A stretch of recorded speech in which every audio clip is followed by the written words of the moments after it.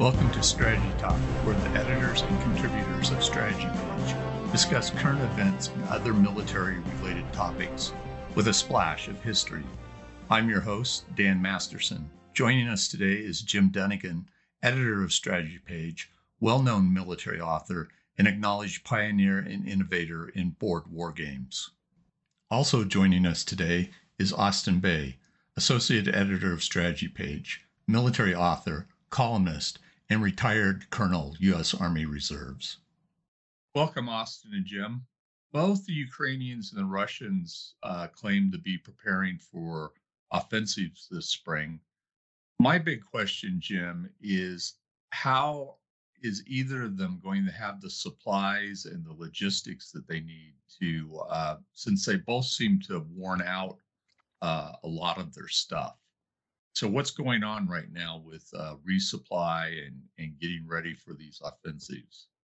Well, the Ukrainians have all that support from the West, and the Russians don't. In fact, Russians have sanctions which limit their ability to generate new capabilities. The Ukrainians always had a supply advantage because they were working on, as the saying goes, interior lines.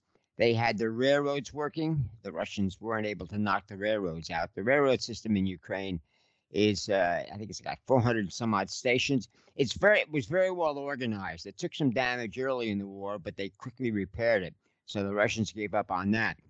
The Russians, on the other hand, are short in terms of supply because, as has been reported frequently, the Ukrainians use their the HIMARS missiles to regularly blow up Russian supplies. That includes not only a lot of their trucks, they're short on trucks now too, but also whenever the Russian stockpile supplies, Ukrainians, they used to be able, they might still be able to use their cell phones. They just, click a picture of the supply dump, and it goes back to the Ukrainian headquarters, which geolocates where the picture taker was and what he was observing, and bingo, they've got another target. So the Russians are seriously deprived of supplies. They still are, even though they've been dealing with this problem for over a year. The Ukrainians, like I said, they have the interior lines, they have the railroads working, they get a constant flow of new logistical support from the NATO countries. In fact, one thing they've gotten, which is going to be a big help, is they've gotten a lot of mine clearing equipment. I mean, their troops go in there, and some minefields they clear manually, which I remember, learning down in northern Alabama, Huntsville, Arsenal, where we trained my technical detachment. And man, that is a tedious process, and you got to be careful, otherwise you go boom. The Russians are chronically short of supply, and the Ukrainians aren't. And that's going to make a difference. We've already sent them a lot of armored personnel carriers, including Bradleys, and these are being used along, how should I put it, cleared routes to advance. So the Russians, no matter what they say about a offensive, they're playing defense. And we saw that recently in Donetsk, where they were trying to take that city, take really, in effect, by cutting off that city, Volkamar, I believe it was. They would cut a key road route, and they would basically take control of another chunk of Donetsk, which they never took the two provinces that they originally invaded in 2014, and now they're making even less progress. So the Ukrainians are fairly well prepared for their offensive. The Russian offensive is all smoke and mirrors. I mean, the Russians really have no offensive left in them. They are basically going over on the defensive. I mean, actively. They've been redeploying a lot of their forces to dig, anti-tank obstacles, trenches, fortifications, and what have you, because obviously they're not too optimistic about making any progress. Like I say, they've knocked their brains out, lost thousands of troops, trying to take a few small towns in Donetsk and Luhansk, and they've made no progress. So they're in bad shape. Austin, how do you see it? Well, almost 98% of the way Jim does, I would point this out that Russia still has nuclear weapons. They've got tactical and strategic nukes. Uh, whether or not, even if only 50% of them work, that's still several thousand tactical warheads. I throw that in because there's always been some doubt about the reliability of Russian nuclear triggers, which is good in the big story, but all it takes is one nuke to totally rearrange, at least politically, well, not totally rearrange. Russia already faces uh, tons of opposition from Europe, but Europe would go bonkers if Russia pulled off a nuke. But they do have that, and that is an offensive weapon. And I'm just bringing that up to that one that Ukraine can't militarily counter. Russia still has, and I know I read some things Jim's written. I read in the defense defense publications that there's a lot of evidence that Russia's running out of its missile stocks, and I'm talking about short range, medium range missiles and aircraft delivered missiles, which doesn't surprise me given the attempted destruction of Ukrainian cities and Ukrainian infrastructure. And of course, they've done some substitution with Iranian so-called kamikaze drones. But they still haven't broken Ukraine's will. We can mark that up as another example of failure of a strategic air war to break the will of break national resistance. The only possible really example of that happening is the U.S. dropping 2 atomic weapons on Japan. But Douai's idea that you're going to bomb every your enemies into submission with strategic bombing just hasn't panned out, and Russia's tried to do it somewhat in miniature using missiles because they found out that they couldn't gain air superiority. But it's about air parity is what it amounts to in a very interesting situation. But that leads to what the bigger points that Jim made, which is that Russia really does look like it's on the defensive. I think the name of that little town, I mean, it is nowhere down Bakhmut, is the way I've heard pronounce it. If I say this, I'm not a Ukrainian officer. I wouldn't have bothered defending it. I would have pulled back, 2 or 3, 4 clicks.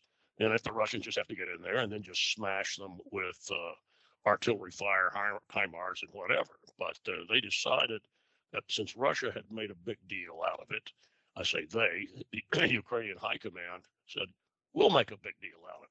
And what they did was turn it into a meat grinder for Russians. They've lost a substantial number of soldiers there, but the kill rate, I don't know what it is precisely. I think the Ukrainians have a pretty good feel for it. You can't believe anything the Russians say, but it's at least 2 to 1, if not 3 to 1. In other words, the Russians, whatever they were going to do with an offensive, they've wrecked their infantry trying to take a place that really doesn't have any operational significance. Might have some immediate tactical if you're looking at supplying areas within 5-6 kilometers from there. I saw an analysis that suggested, well, that Bakhmut has roads. Well, it doesn't have those roads anymore because it looks like a World War I wasteland, and is. So what the Russians did was shoot themselves by trying to take this town, and the Ukrainians accommodated them. There goes their offensive. The other thing is that they brought in and they made a big deal out of this, Dan, I want to say in December, either November or December, of bringing in a bunch of old T-62s that were going to be refurbished. and you had various numbers showing up, anywhere from 600 to 1,000 T-62s. They were going to bring in T-62s from, which was the Russian main battle tank of 1975 when I was in an M60A1. It shows you the era there, and ERA, but that's the era of the T-62, and refurbished them. I'm not sure that is, even if they do that, if that is something that gives them an offensive edge. Might be very useful in a defense, which gets back to what Jim said about evidence that the Russians are preparing for a defensive battle, certainly in the Crimea. There have been several articles out about Russian trench digging systems, and I've even seen some satellite photos of Russian trenches south of Kherson and rolling across to the east, designed to defend the Crimean Peninsula, and also part of the area southeast of Kherson that they've seized. So they anticipate the Russians, at least on the ground, are signaling they anticipate a Ukrainian significant Ukrainian counteroffensive. Ukraine has made the artillery munitions and include HIMARS, rockets in that. They were counteroffensives. Might be best to call them tactical counteroffensives. There's little strikes they made beginning last summer and through the fall, which pushed the Russians back to really to the way the lines are there. They showed that they could fight a combined arms battle. And I wrote a piece about this. We had a strategy talk where both Jim and I got into how the Ukrainians had demonstrated in battle that they can handle combined arms, where you get a synergistic effect of infantry, armored infantry, tanks, artillery, air, drones, not so much to close air support in the classic sense from a manned aircraft, but their ability to employ drones to provide air support, which I think is going to be interesting to see what they do if they really launch a major operational counteroffensive. I'm not sure what the situation is right now with their new Western main battle tanks. I would be surprised if we saw more than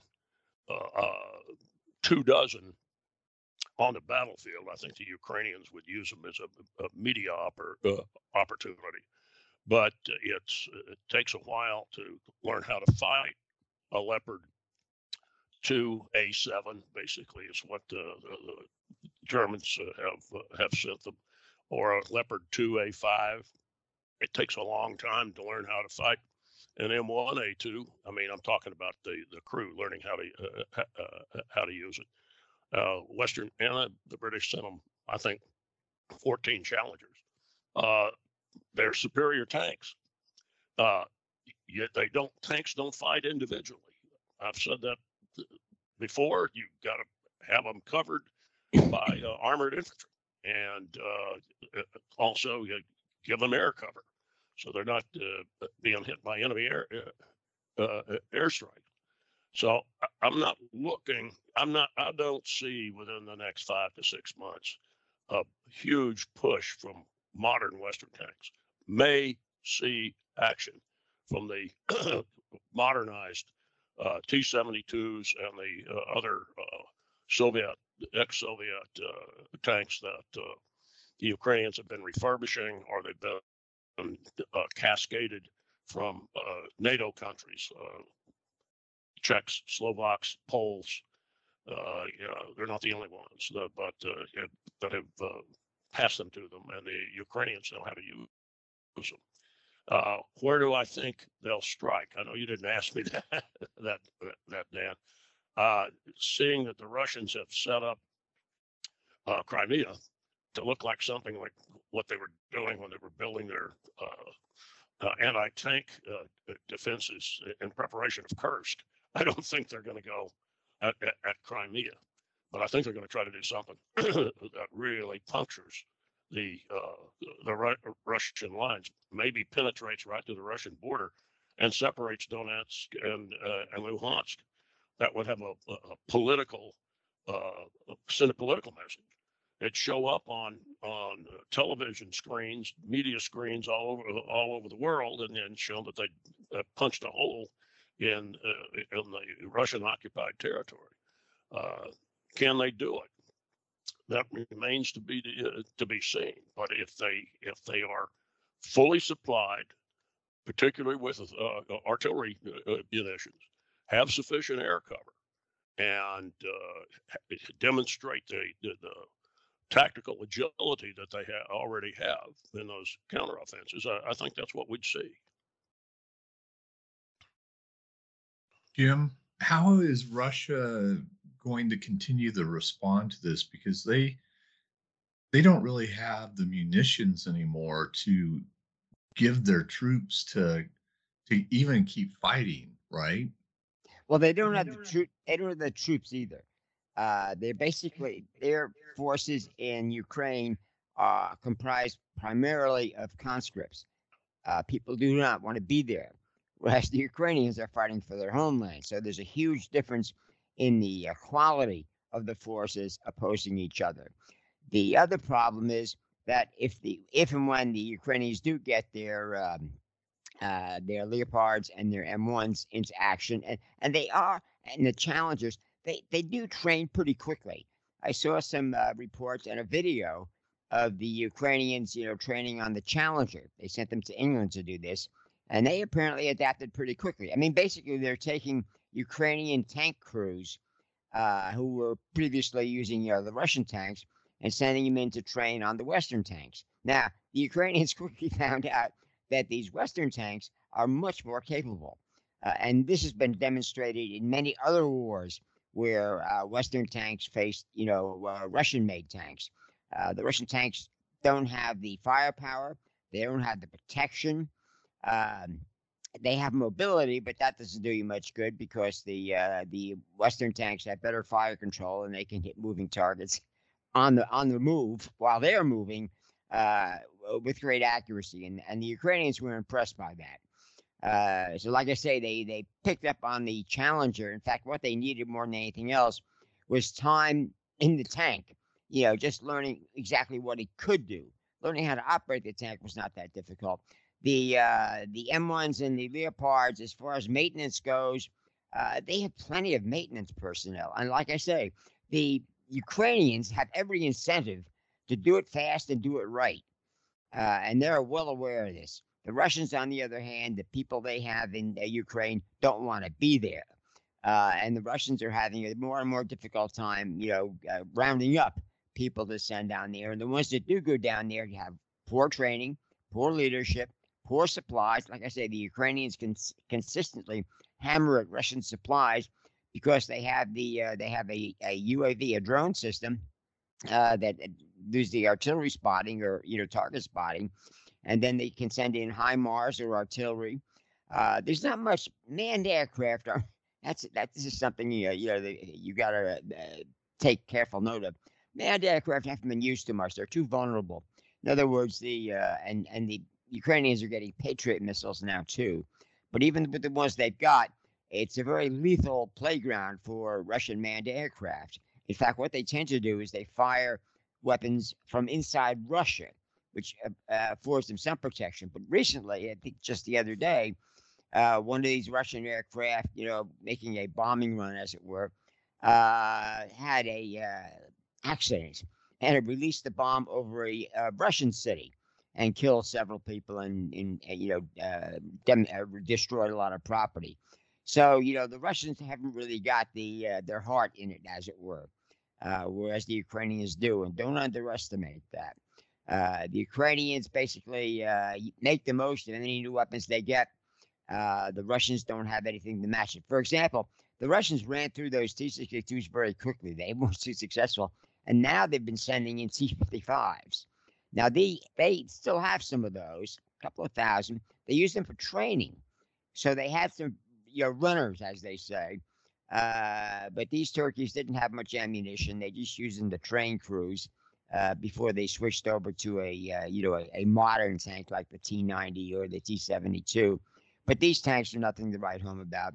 So the Russians are at a huge disadvantage, and they know it. They're basically playing defense. As Austin pointed out, they've been digging trenches, and digging in wherever they can. Because what they are afraid the Ukrainians are going to do initially is not, as Austin points out, go for Ukraine, which is a peninsula. It's there's a narrow isthmus and what have you, surrounded by these swamps, as it were, of very impassable terrain, which makes it difficult to get in there. But what the Ukrainians are going to do is basically chase them out of the other territory the Russians occupy. And in doing this, they cut off supplies to Crimea. Crimea, it's dangerous for Russian ships to operate. Well, they can't send in enough ships to supply Crimea. And the only access route they have is via a Mariupol, a city that the Russians have and have a rail line going and getting into Crimea. Now, if the Ukrainians knock that out, and that is well within their capabilities of taking that, bingo, Crimea is, no food, no ammunition, no nothing. And that's what the Russians fear the most, because as far as they're concerned, the Ukrainians could easily do that. And so we'll see. I think the Ukrainians will take the prudent approach. They'll knock out the supply route to Crimea, and then they'll wait a bit and go in there and face a demoralized, garrison and population. Civilians have been leaving Crimea. Now, the Russians have made that illegal recently because so many of the civilians were getting out. They knew what was coming. But the Russians haven't had too much success in getting people to stay. Like I say, the Russians have their corruption, which has always been the bane of their military operations, and a lack of morale. Again, they can't get troops willing to fight. There are very few regulars left. That battle we talked about, Bakhmut, that basically wiped out the last of the regulars. They had some airborne divisions down there. In fact, they put an airborne commander, general, in charge of all the forces in Ukraine now, because his guys were the only ones who had any, how should I put it, effectiveness. But most of them died. In fact, some of the airborne, brigades that they talk about are basically don't have regulars anymore. I mean, they basically ran through all their original complement, and they're just filled with untrained, unqualified conscripts who are basically more of a liability than an asset when the Ukrainians come storming in. So, supply-wise, the Russians are in trouble. Troop-wise, the Russians are in trouble. And equipment-wise, the Russians are in trouble. I mean, my God, they're bringing in T-55s. And they don't even have ammunition. Well, much ammunition for these things. They use a 100-millimeter gun, and they never use them for gunnery practice. And so they have elderly stocks of, 100-millimeter shells for the tanks. So they're basically got unarmed tanks, which they can send in there to, provide target practice for the Ukrainians. Austin, Dan, let me add something when I was talking. Okay. Sure. Go ahead. When I was mentioning the T-62s, one of the concerns about it, at least, the analysis of the Russians using them, is the 115-millimeter guns on the T-62s have the same ammunition problem that Jim says about the 100 millimeters on the T-55s. The ammo was old, and the main how the T-62s that they were bringing in were having to be almost entirely refit because they'd been rotting and rusting in tank yards back in central Russia. So that's when I brought that up, even though it was now 4, 5, 6 months ago they were bringing them. They've got a lot of refurbishment on those older tanks. Let me point out something though about the modern Western main battle tanks. There aren't that many of them. The Brits gave them 14 Challengers. Challenger's a very superior tank. It may be the best armored of the Leopard, Abrams, and Challenge. The Leopard is the one. The Leopard 2 is the one I think the Ukrainians should have gotten because it has diesel engines. The M1 has a turbine. Now it's like a Corvette that weighs somewhere between 65 and 70 tons, depending on how you fit it out, because it can really go fast, easily break 40 miles an hour if you take the governor off of it. I've had stories by M1, it was M1A1 tank crews saying, "Sir, you don't know how fast we can get going." They wink and say they break 50 miles an hour. Well, I don't know what they were doing. Probably in the desert.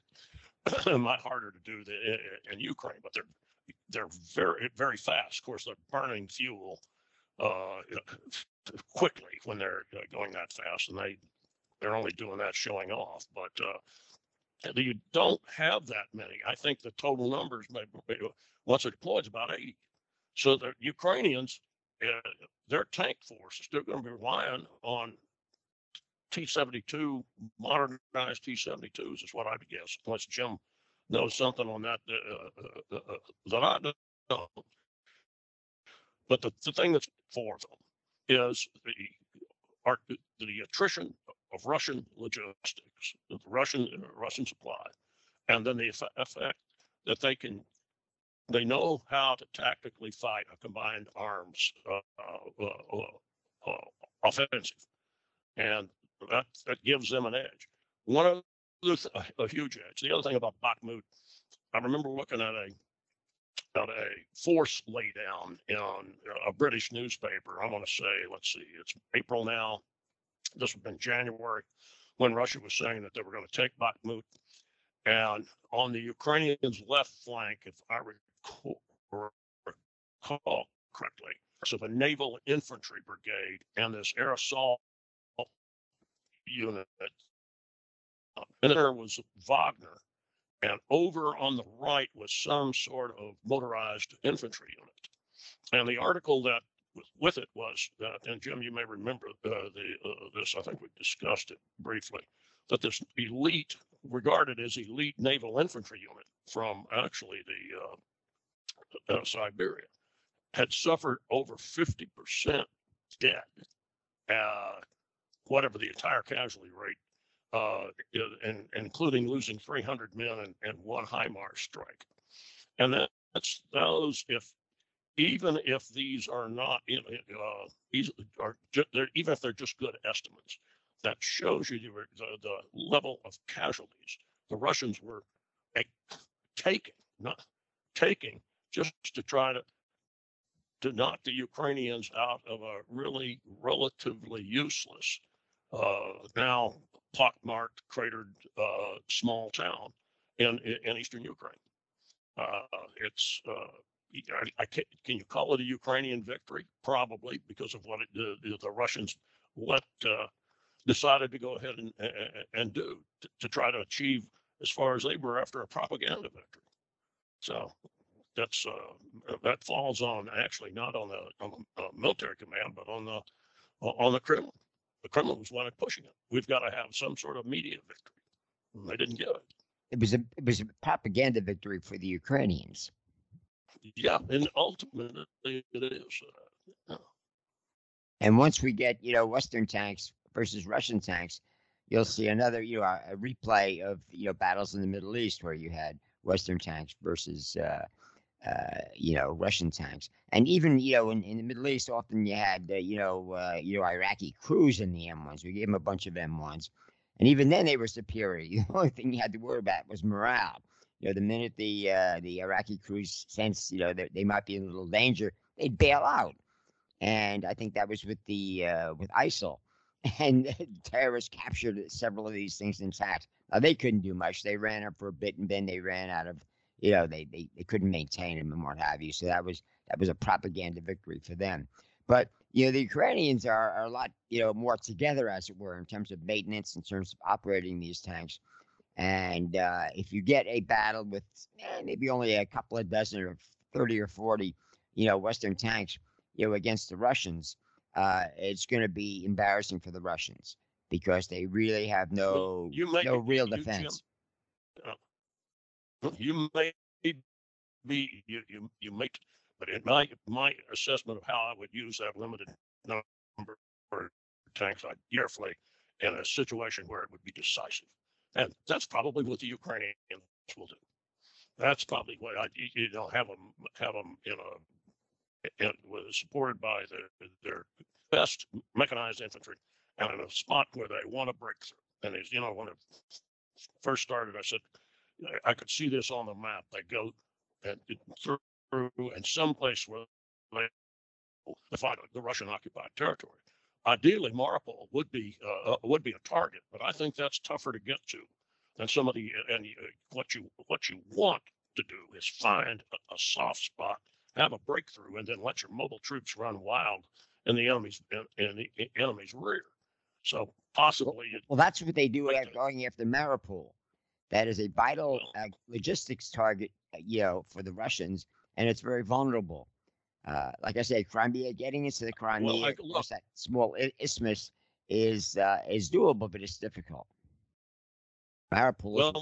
Mariupol, is on the Sea of Azov, and it's also if you look at how long it took the Russians to reduce Mariupol because of the area is pretty. It's a strong defensive position if you've got troops who are willing to fight. I'll specify that. It can be a strong defensive position, but going for Mariupol would be a good target. Indeed, and the Ukrainians don't have to take it. All they have to do is neutralize it as a supply line, and that is far more achievable. And that's what the Ukrainians would probably want to do. They play a smarter game, so to speak, than the Russians do, and that's been their advantage all along. Well, we'll continue to watch all of this and report on what we see and interpret it and let people know what we're thinking. So we'll talk to you next time. Okay, take care. Bye. Bye, guys.